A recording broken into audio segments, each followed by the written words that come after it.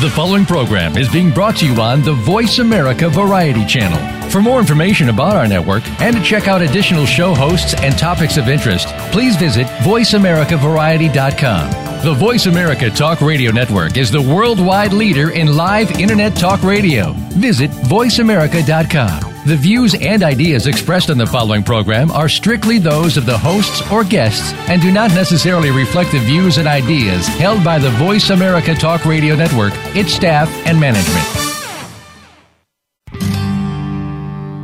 Good night. Welcome to the Kathryn Zox Show. This informative and entertaining show will start your mornings off on the right foot. Here's your host, Kathryn Zox, your social worker with the microphone. Good morning. I'm Kathryn Zox, your social worker with a microphone, and you're listening to the Kathryn Zox Show. 1 in 10 Americans has a family member with Alzheimer's, and 1 in 3 knows someone with the disease.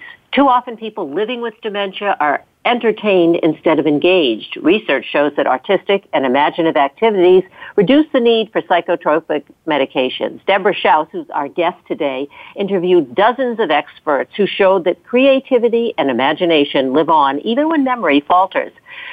Deborah offers care partners practical, hands-on ideas for meaningful, creative activities as they can do with their patients, family members, or friends who have dementia. She's featured in the Washington Post, Women's Day, and in more than 4 dozen Chicken Soup for the Soul books. Her new book, which we will be discussing today, is called Connecting in the Land of Dementia. Welcome to the show. Nice to have you on this morning, Deborah. Thank you so much, Kathryn. I'm eager to talk to you. Yeah, well, there's so much to talk about as we chatted a little bit before the show.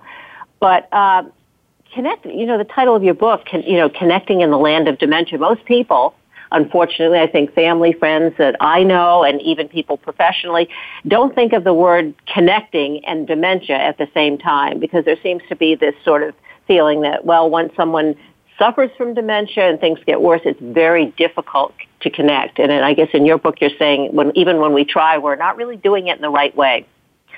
So one of the joys of writing this book, Kathryn, and getting to talk to dozens of people worldwide on the subject of staying connected throughout the dementia journey is that there are so many options and ideas for care partners, both family, professional, friends, who want to stay connected.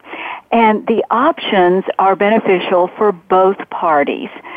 So, as you said in your introduction, the research is showing that even when we can't communicate in the same way, our cognitive functionings are somewhat impaired, our creativity and imagination are still blooming. And in fact, sometimes, because people living with dementia have less filters, their creativity is heightened.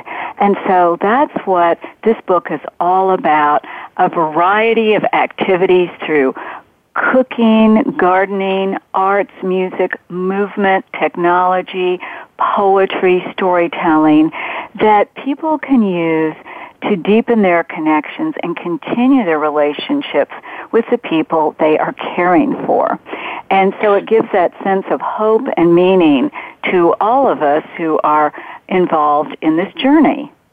And when you're talking about all of us, Deborah, I mean, this is really, these statistics, and I don't know if they're getting worse. Maybe they are with the aging population. Probably, I would assume they are with the baby boomers.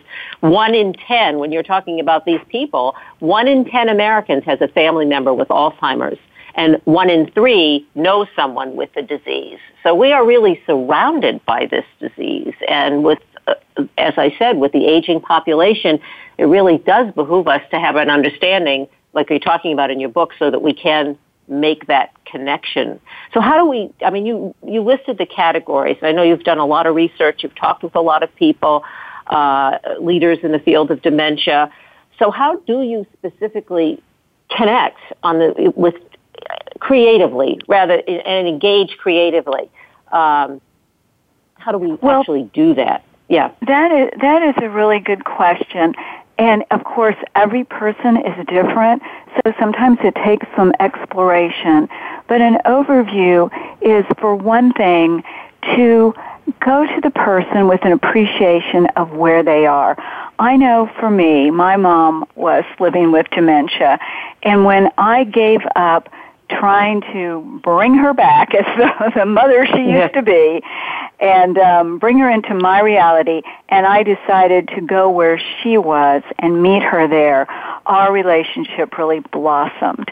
And so that is something I really learned, and that is to go to the person, to not be correcting them when they feel confused or can't come up with the right word, but to ask open-ended questions and bring out conversation instead of stifling that. And that, again, invites out the creativity. Also, to offer options other than our traditional ways of communicating.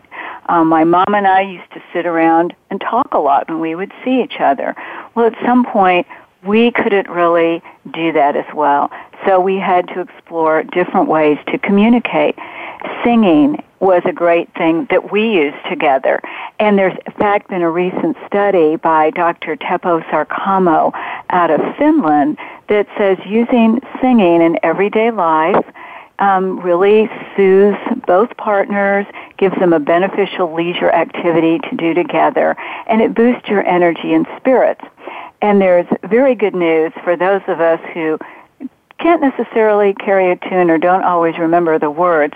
Teepa Snow, who is a renowned dementia educator, says that humming is a wonderful way to bring people into the music. It invites them in, and it also deepens your breathing. So, Kathryn, what I was trying for in this book, and my experts really helped me, was easy things that any of us can do that don't take a lot of time and preparation, because one thing that happens, whether you're a full-time care partner or you're a family member who's visiting sometimes, you often feel really exhausted and stressed, and you think, I can't stand to do one other thing. But what I've learned and heard echoed by the people I've talked to is these expressive arts activities are not one other thing. They are a vital thing, as vital as eating and getting dressed. And as Mara Bartanis said, the author of When Caring Takes Courage, she said, I learned to laugh instead of doing the laundry, that laughter was as important as laundry. And so I just want to pick up on one of the things you said, because you're talking about music, and music is a great way to communicate. Oh, yes. Even through, and humming and meditation. But also, would you say that it's important to, with your mother, obviously, that first sort of, I guess, impulse is wanting to get mom back to the way she was, or whoever the loved one is, and you really can't do that. You have to communicate in a different way. But wouldn't you let's say if you're take the skill, whether it may be music, it could be writing, whatever maybe the creative piece that each individual has, and communicate and sort of work on that one. I mean, music may be for one person, theater may be for acting, maybe you're somebody else. I mean, there are different ways, storytelling, poetry, all of those things that you mentioned, but sort of make it connected to the individual that you are communicating with. Do you know what I'm saying? I do, and I think you've brought up a very important point. You always want to honor the individual and help them continue their passions and hobbies, even as you adapt them. So, as you mentioned, Kathryn, if somebody has loved music all their life and has played the piano, then you want to help them continue that in whatever form they can. If someone has adored gardening, but they no longer have the stamina to go outside and really get, into the garden, ask yourself, what is most important about gardening to my father? Is it getting his hands in the dirt? Is it putting the seeds in the ground, watering, harvesting, having something to share with people? And once you figure out what that is, you can adapt the activity, bring it indoors if you need to, so he can still enjoy his activity. There's a second part to this most important thing you've just brought up, Kathryn, about helping people adapt their activities. And the second part is people can learn new activities, and that's what's so much fun. You don't have to have an interest in art or music or gardening to get involved in it when you're living with dementia. It could be something you haven't had a chance to explore. And so there are wonderful programs, art programs for people who are living with dementia. Many Alzheimer's associations have Memories in the Making, which is a watercolor painting program. There's a wonderful book by Berna Hubner called I Think Better When I Paint, and it's the story of her mom, who was an artist, who sort of, quote, disappeared into dementia and didn't want to paint.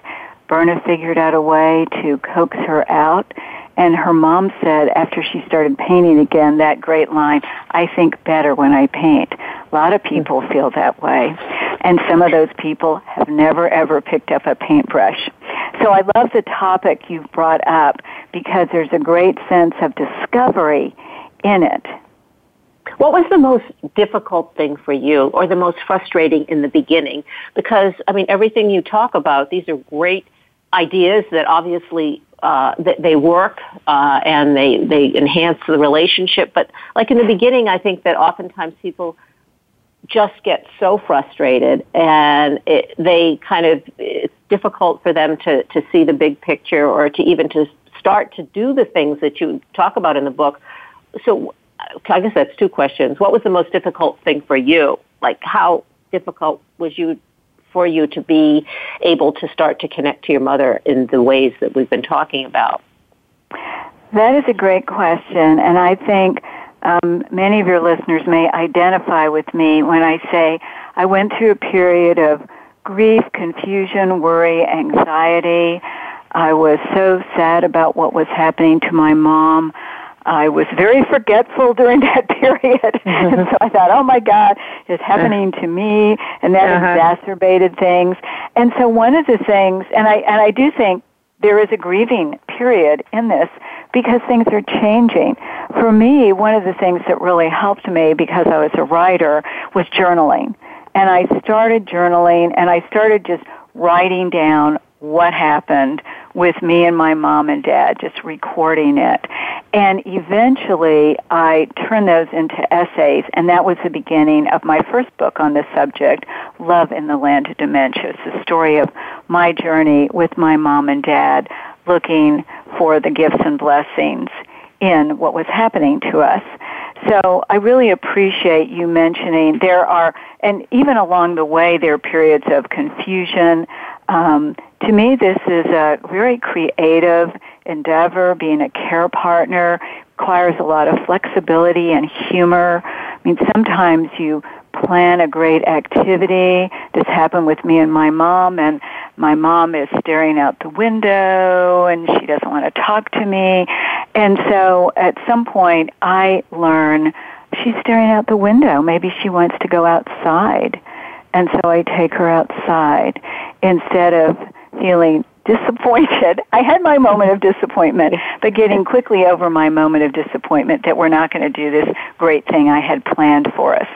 So I do. So you take her where she is. It's where she is, not where you are, but where she is. Right? That is correct. Yeah. That is a big thing that I learned, and I continued to learn all the way along the path. What happens when because you're mentioning your father, and in families, there's not necessarily one caregiver. There may be two or three, and they don't always agree. I mean, you have this great plan for how you're going to be able to connect, in your case with your mom, but let's say her spouse or another sibling doesn't feel that way, because you have to manage everybody who's doing the caregiving as well. It's not just you and the person who has Alzheimer's. That's true, and I know that's challenging for a lot of families. A piece of advice from Dr. John Zeisel, who I interviewed for the book, was that when someone is diagnosed with dementia, if you can, get together as a group of family and friends and talk to that person about how you can support them. What are the things that are most meaningful in their daily routines? How can you help them continue those? What are each of you willing to do to help? And I think that if you can do that, that really helps soothe things, because it is complicated. Often there's one person near the person living with dementia. Other people are far away. They want desperately to contribute, many of them. It's hard to feel like you're a part of it. And so I think it's really important. One family I talked to got together every year and just like brainstormed about their mom and where she was and how they could continue to help her. I think there's lots of different ways to do it. And one of the things I love about these different activities is they are equalizers. So there's something when there's tense times or like for the holidays coming up when you feel like your holiday is going to be different, you're going to be grieving, to pick something new to do together as a family that you can all participate in.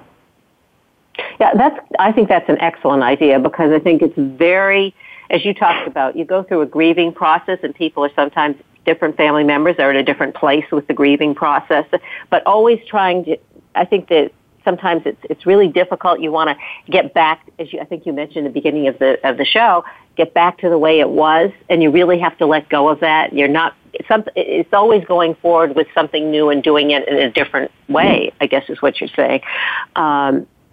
What about, let's take some of the specifics, because there are lots of ways of being creative. You mentioned in the book music, for one, obviously, cooking.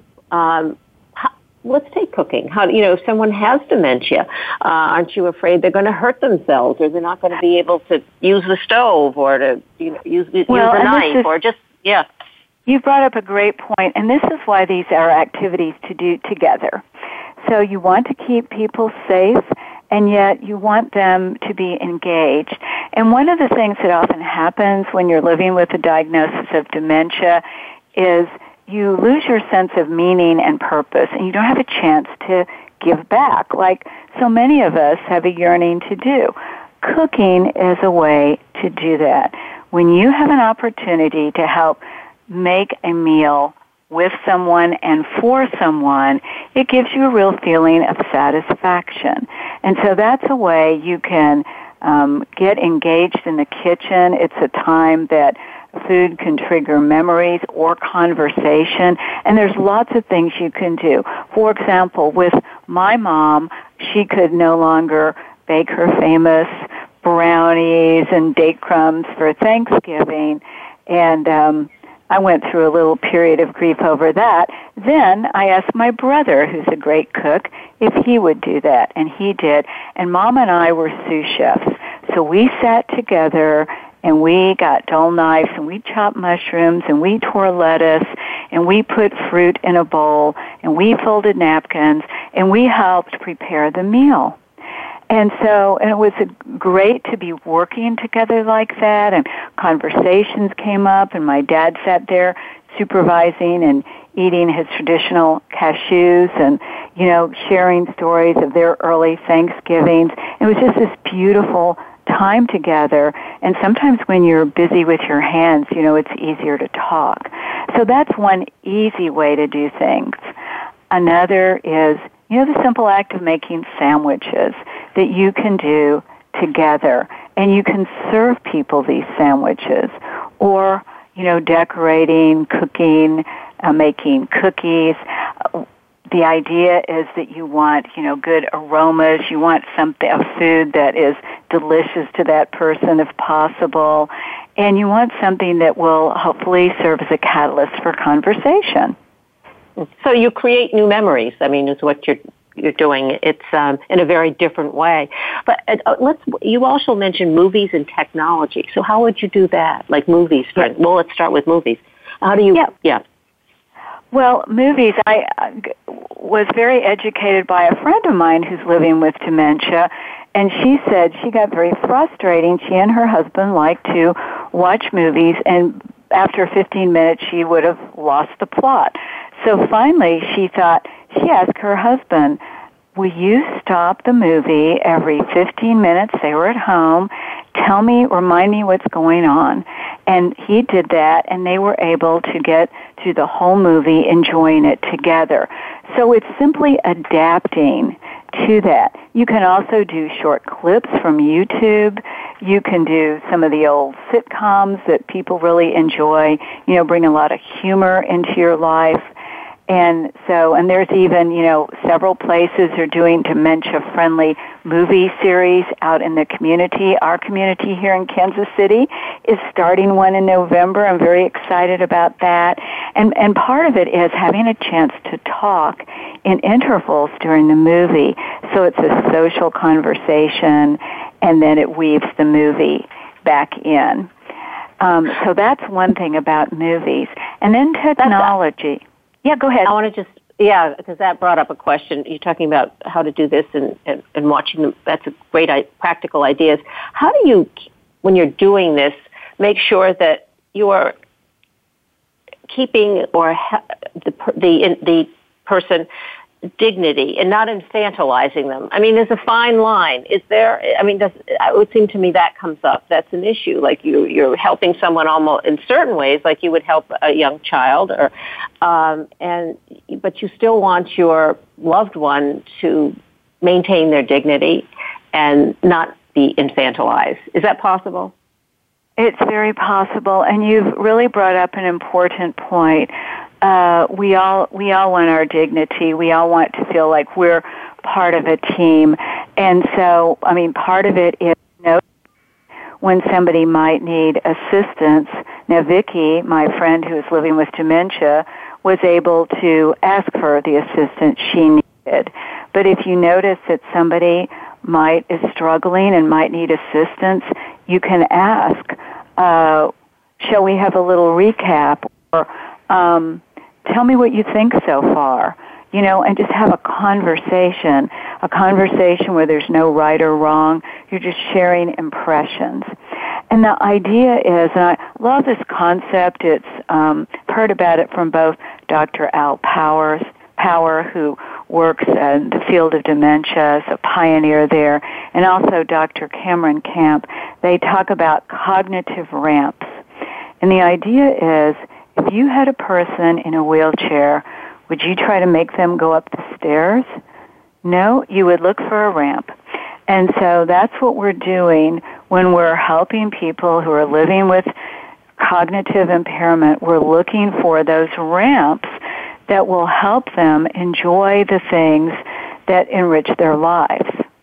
And when we think about it like that and think about what would we want, if we were in the same situation or we were struggling in any way, we would want that kind of support. And so to be alert for that and give it back, but ask about it. So I think you're right. It takes some thoughtfulness, but it's very possible to, invite people to be part of an activity, asking for their help, noticing when people need help, offering to support them in some way, and it can really enrich your time together. Now let's talk about technology, because most of the time we're talking, not all the time obviously, how technology is ruining us and it's hurting us, and we're not engaged with people because we're too engaged with our cell phones or our iPads but you use this as an example of how we can engage in a really good way with someone who has Alzheimer's, a loved one, and we can do it through technology. So how do we do it? Well, there's several ways. I had a beautiful example from Cameo Rogers, who works in a care facility. There was a woman who lived in her facility, and her older sister lived about 200 miles away, and they hadn't seen each other in years because they were both frail. And so they got their family members together to orchestrate a Skype session with them. The sisters were so delighted to be able to see each other, to be able to talk to each other, and that was the renewal of their lifelong friendship. So there's families using Skype and other, ways, visual ways to see each other in many different ways, to include somebody in a family gathering if they can't travel, to include somebody in their grandchildren or great-grandchildren's life by just letting them watch the children play. And so there are so many ways you can connect with people who are living apart from you, and part of it is having the technical support that you need, picking a time of day that is good for the person who's living with dementia, good for everyone, and making sure it's not a stressful experience. So, teaching people, don't say, hey, remember when you were, 49 years old, to just do those open-ended questions so you're not putting people on the spot, and to keep the interactions fairly short. And those can be hugely successful. Deborah, now we have a few minutes. We have a few minutes left. So, Connecting in the Land of Dementia, Creative Activities to Explore Together, that's Deborah's book.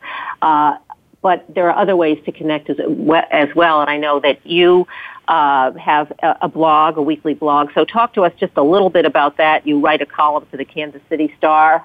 So I want listeners to be aware of that's another way to connect with you and the work that you're doing.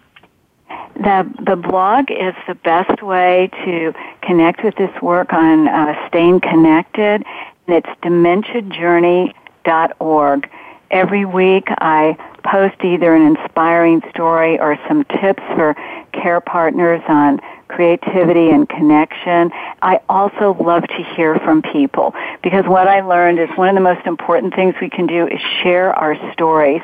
I know all across the world people are doing creative things to stay connected, and the more we share these ideas, the more we all benefit. Yeah. I never thought about that, but it's true. The whole world is open to you when you start with your blog, for instance. Has any idea come from anywhere that you were really surprised? Oh my goodness, I never even thought about this. This is like so unique, so creative. Because I imagine that would happen as each week as you write the blog and people respond. Yes. Well, one idea from the book that I hadn't thought about was the idea of laughter yoga and introducing more laughter into your life. And I knew laughter was good for you, but I didn't know about Dr. Madan Kataria's research. He's the founder of Laughter Yoga from Mumbai, India. And when he researched laughter, he learned that real laughter and fake laughter have the same benefits. They boost our immune system, they raise our spirits. And so he offered a number of tips for families to just add in more laughter into their lives. Do we have a minute to share one of those tips? Yep, go ahead. Okay. So when I interviewed him, I was very prepared. I wanted him to know I was a serious journalist on a serious mission. And the first thing he said to me was, Deborah, do you know the ha-ha chorus? And I had to say, no, I don't. And he says, ha, ha, ha, ha, ha, ha. And he sings the whole happy birthday song in the ha-has. And he was laughing, and I was laughing. And that's just how simple it can be to add in laughter. That is a great story. I hate to interrupt you, but that's a great story because we have 30 seconds left, and that's a good way to end the show. It is a good way. Yeah, it is. It's great. Deborah Shouse is author of Connecting in the Land of Dementia, Creative Activities to Explore Together. You can buy it Amazon, bookstores everywhere. Thanks so much for sharing all of this information with us today, Deborah. Really, really helpful for all of us. Thank you. Thank you, Kathryn. We are going to take a short break. I'm Kathryn Zox, your social worker with a microphone, and you're listening to The Kathryn Zox Show. We'll be back in a minute.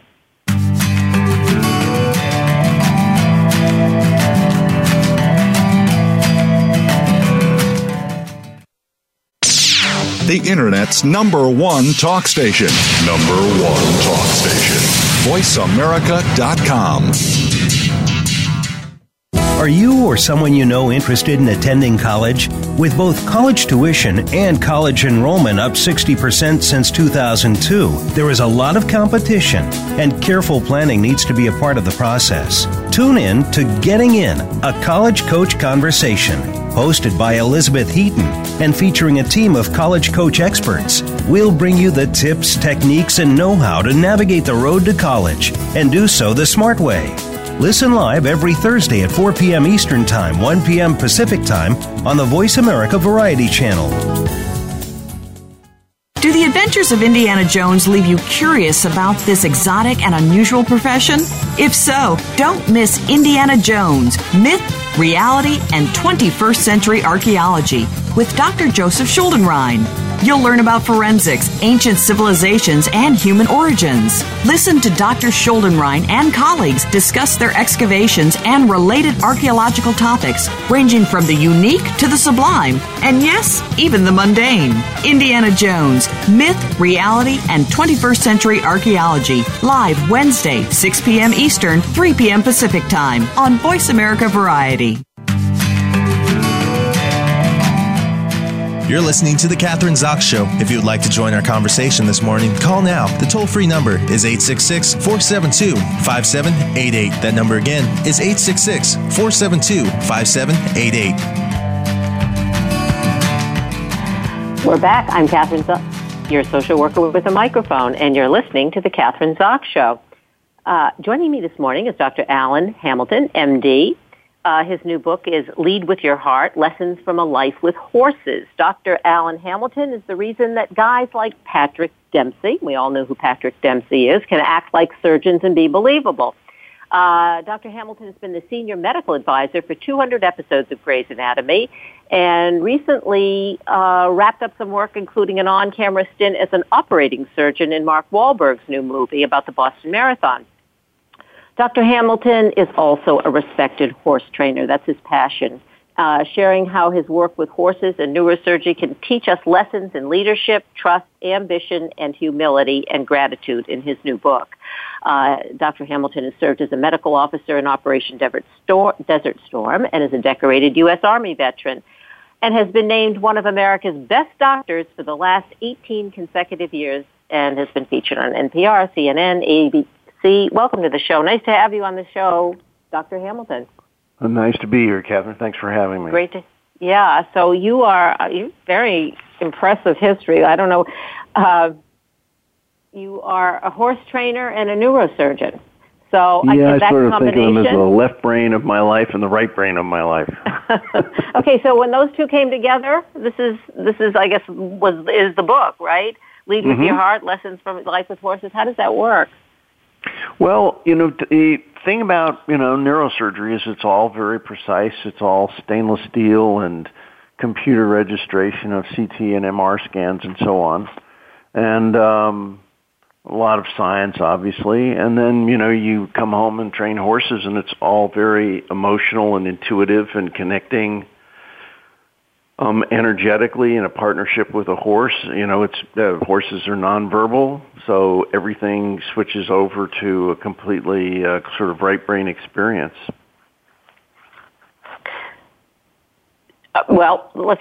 I want to connect the dots.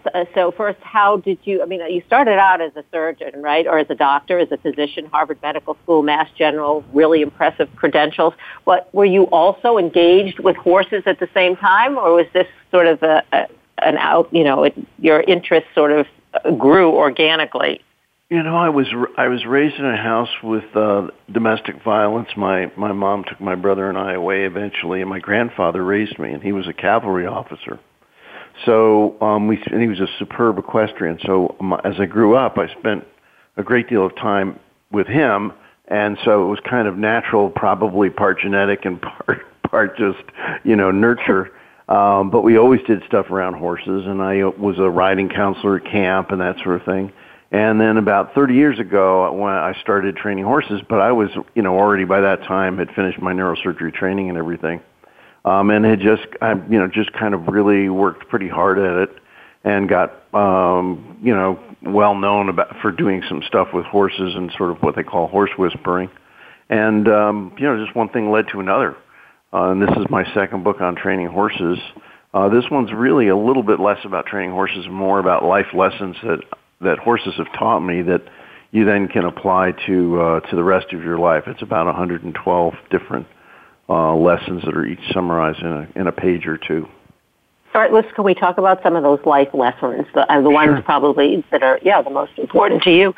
Because I know the themes are, leadership and ambition and humility and all of those different topics, life lessons. So let's kind of explore some of those. Well, to start with, I think the thing that's important for your viewers to try and understand is why would you get life lessons from horses? And the reason is, first, you're dealing with a 1,200-pound creature who is linked to you emotionally.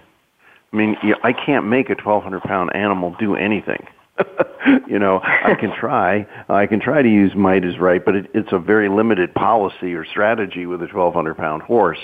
So you quickly learn, hey, the best thing I can do is form a very tight bond and partnership with this horse, because then this horse wants to do things with me. And so you kind of learn to let go of a lot of the predatory drives that you have. For example, just pulling on a horse. You think, oh, okay, I'll yank him this way or I'll yank him that way. Well, not really, because when you do, that horse can finally say, well, I don't have to listen to you. So that you learn, stop creating lines of resistance with the horse and start creating curves of compromise. And that's a good lesson. I mean, I use that all the time in my work at the hospital when I'm working with my team. Is I keep saying, am I creating resistance, or am I creating a curve where the whole team can flow with me, just like you do with horses? I think that the other thing is, when you run into a problem with training a horse, it's never the horse. It always comes back to some issue with you that you have to face. You had an agenda, you're working too fast, you're working too hard, you haven't built up the horse in enough steps, but when things break down, you have to face yourself in order to find the breakthrough. So again, another good life lesson, as you will. When did that first happen to you? When did you first realize that? You mean the first time? Oh, I would say the first time you realize it's not me. I mean, it is me. It is I. It is not the horse. I'm doing something. Oh, I would say, it's a lesson I come back to over and over and over again. But I would say at least 25 years ago was when I finally realized, holy smokes, I'm just bumping into myself. It's not the horse. When I get clear, the horse gets clear. And so you kind of, the horse is this constant self-evaluation, and I always think of these horses sort of like Zen Buddhist sages, and they're out there, and then you go and you pick one up and you go into the round pen, and you feel like they'll go, so you think you're ready, grasshopper? Come, we shall see, and they beckon you into the round pen, and then they'll teach you some lesson, and it's amazing. How often you'll have some kind of question in your life, and then you'll go into the round pen, and all of a sudden you'll go, oh, man, that's what's going on,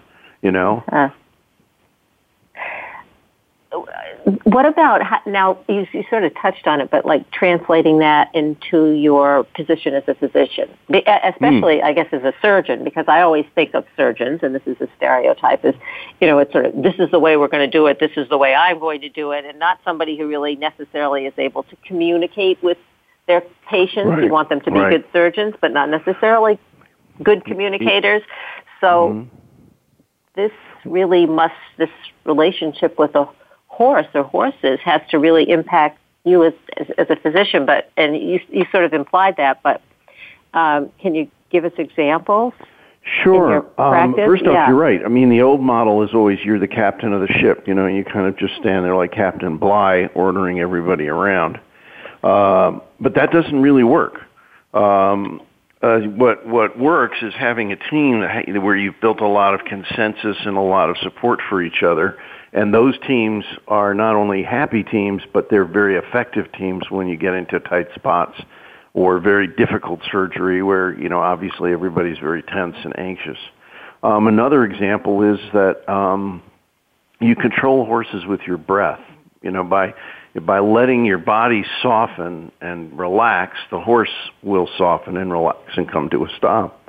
So very often, I'll, if I go to a tense situation up in the ICU or a code or something like that, I make a point of, yes, I hurry there, but I don't want to run into the room and go, okay, tell me what's going on. Yeah. I come into the room very quiet and I go, all right, so fill me in, where are we? And I keep my voice quiet and low, and I want everybody to understand, hey, we're in total control here. We are professionals. We know what we're doing, and we're going to do everything that we can to save this patient, but the last thing we're going to do is panic, because that's not going to help anybody. So you're very often using exactly the same ideas, and little things like, when I watched a video of myself one time, and I was looking at the films on the board, and I had the patient behind me, and I was talking to the films. The patient was literally having to listen over my shoulder. And I go, look at the message that I'm sending to the patient physically, which is the films are more important than you are. And if you want to hear what I'm saying to the films, you have to listen over my shoulder. So then I realized, hey, if this was a horse, I'd be sending them the signal by standing next to them. So I said, well, why don't I do the same thing? That way I'm sending a physical signal with the patient. We're looking at your films together. This is our mutual problem that you and I are going to face and confront together, rather than you're behind me and I'm leading the way.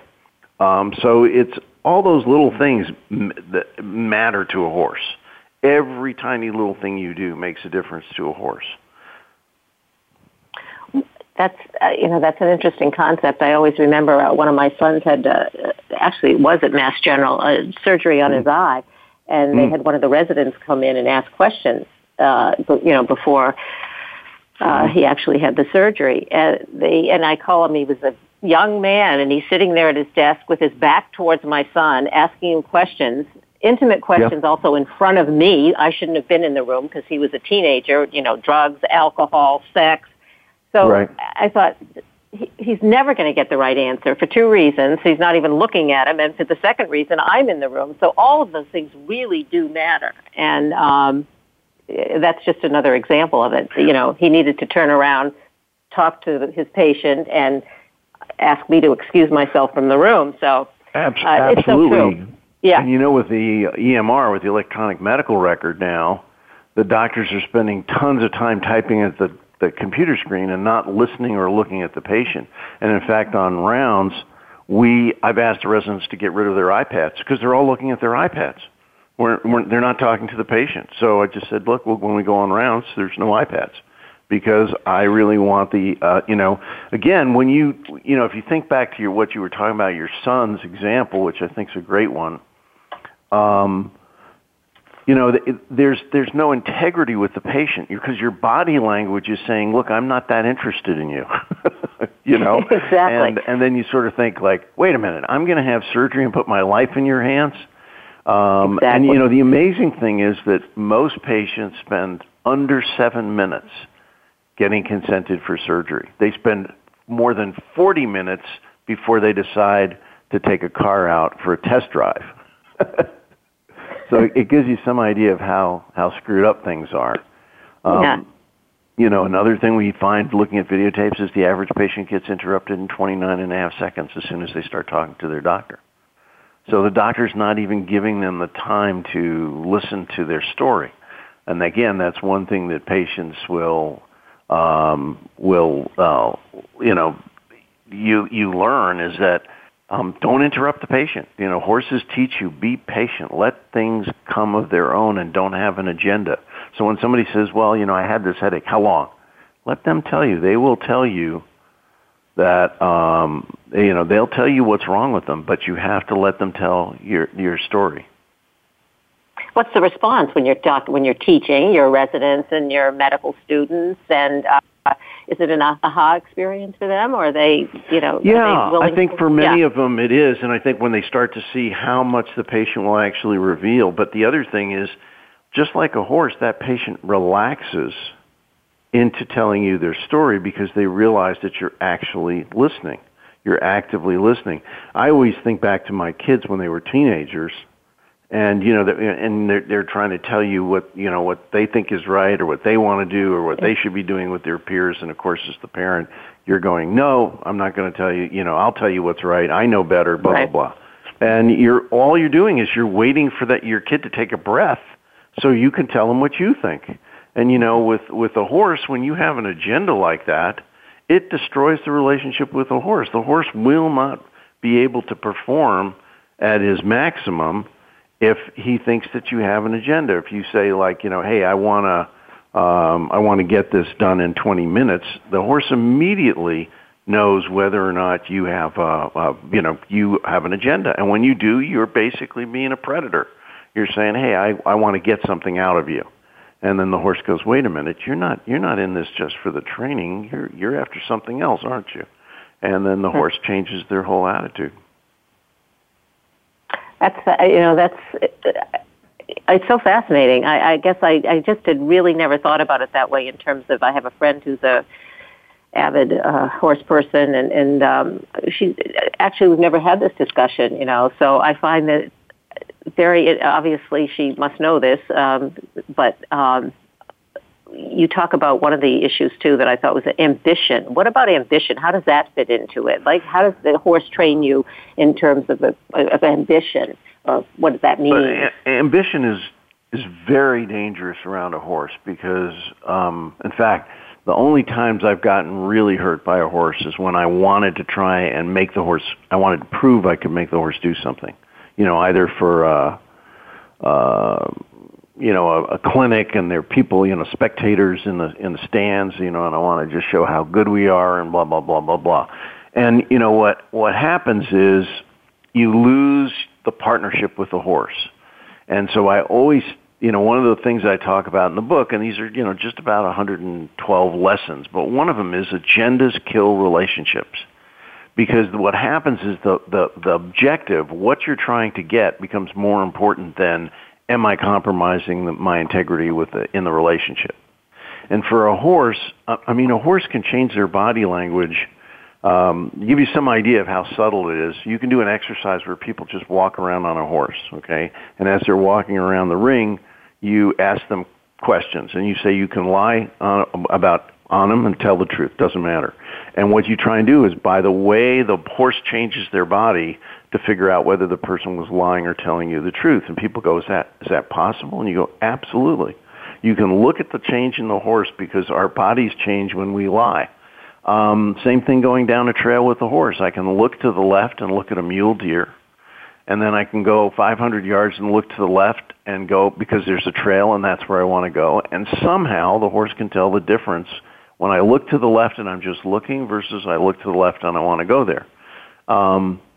I don't know how they do it. I just know that it happens and I can trust it.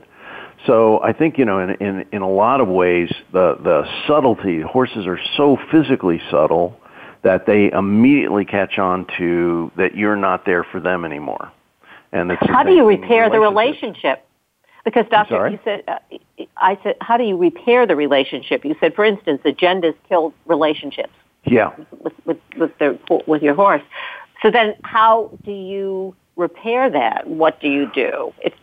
So this goes back to my point. The first thing you have to do is you have to recognize, I'm after something. And now the horse understands that. And so you have to come back and say, look, is it really important that you demonstrate that horse can get over a 6-foot jump that day? No. Do you care if they do it in 2 weeks or a year? No, because you have a lifetime with that horse. So you suddenly let go. And when you let go, the horse goes, now you're back with me. And horses are incredibly forgiving by their nature. I remember a horse that was terribly mistreated. The Humane Society asked me if I could work with them, and this horse had been just brutalized. In fact, when the Humane Society got there, somebody had made a bridle out of barbed wire for him. And, he was just all cut up and bleeding everywhere, and I thought, this horse is never going to recover. And about 2 years later, this little girl came up at the stable, my ranch, and she had some carrots, and she says, I want to feed them to Ace. And I go, who's Ace? Because this horse's name was Diablo. That's how he had come. His name was Diablo. So I said, who's Ace? And she goes, well, that horse over there, he's the Ace of Hearts. And I thought, oh, my goodness. And, this horse had just not judged us by everything that other human beings had done to him. This horse really had this wonderful sense of forgiveness and said, I'm not going to be biased by what other people have done to me. I will judge you on your own merits. And so there was this wonderful little girl who had this wonderful relationship with what was supposed to be a terrible, terrible killer horse, but he wasn't at all. He wasn't at all. He had just been terribly mistreated, and he didn't have any human beings he could trust. Resiliency is the word that comes up. They talk about those of us who survive and do it well. There's that whole, that we're resilient, and I guess that's obviously this horse. And forgiving. Yeah. What other, we don't have a lot of time left. What other examples do we want to give? Because you've given some really interesting things for us to think about. But let's talk about the election for a moment. All right, let's talk. So what kind of lessons can a horse teach you about a presidential All right, well, you waited till the last 5 minutes. Okay, let's go. Right. So one of the things that horses have is a beautiful model of leadership, and they're the alpha mare, which may tell something about the election. The alpha mare is put in charge, and her job is to, number one, assess the danger for the rest of the risk of the herd. And number two, she has to put herself at risk for the benefit of the herd. So if there's a danger, if there's something that's precarious, if there's a possible predator, the lead mare will go first, asking the rest of the herd to hang back until she's assessed the danger. When she looks for water or forage, she just doesn't look for herself. She makes sure that there's going to be enough for the whole herd to stay together in that spot and that it's a safe spot. And then last but not least, she earns that leadership every day. She does not get to keep it if she can't demonstrate to the herd that she can command, she can control, she can communicate, and she has compassion. What I call the 4 C's of leadership. And so, horses give us a wonderful model of take care of the herd. That's what leaders do. They don't just look out for themselves. Now, we're connecting this to the election? Well, I think, we have to say, okay, I would love to see somebody who could demonstrate some of those characteristics and make me truly believe, hey, you've got my interest and the interest of the herd before your own, and you're looking out for the common good, and you're not happy unless you have proven to the herd that you're giving them the resources they need to thrive. So, I think in a lot of ways these models for leadership that we get from horses translate into business all the time, which is when I'm working with my team in the lab or in the operating room, I have to prove that I am taking care of everybody, and then I'm appreciating everybody and everybody's contribution. And I'm looking out for do they have the resources, do they have the support they need to get the job done. So how would we relate that to each one of the candidates for the presidency? Well, I would say first off, who has earned the right to be leader? That's something each one of us has to decide for ourselves. But have they earned the right to be leader, and have they demonstrated the right to be the leader every single day? Number two, are they looking out for the herd? Have they made it clear that they are going to find the resources to keep the herd sound and healthy and able to accomplish its goals? And you have to decide, I can't tell you who to vote for, but I can tell you, you want to look at those things and say, who has command, control, communication, and compassion? Because those in the horse world, that is what will get you the respect of the herd. So temperament is very important. We talk, that's one of the issues that's obviously come up in this election. So temperament would be key.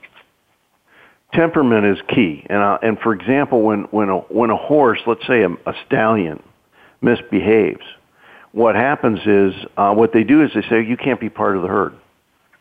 And they go, what? And he goes, you got to stay away. And then they're frantic, and they go, no, I have to be part of a herd if I want to be protected.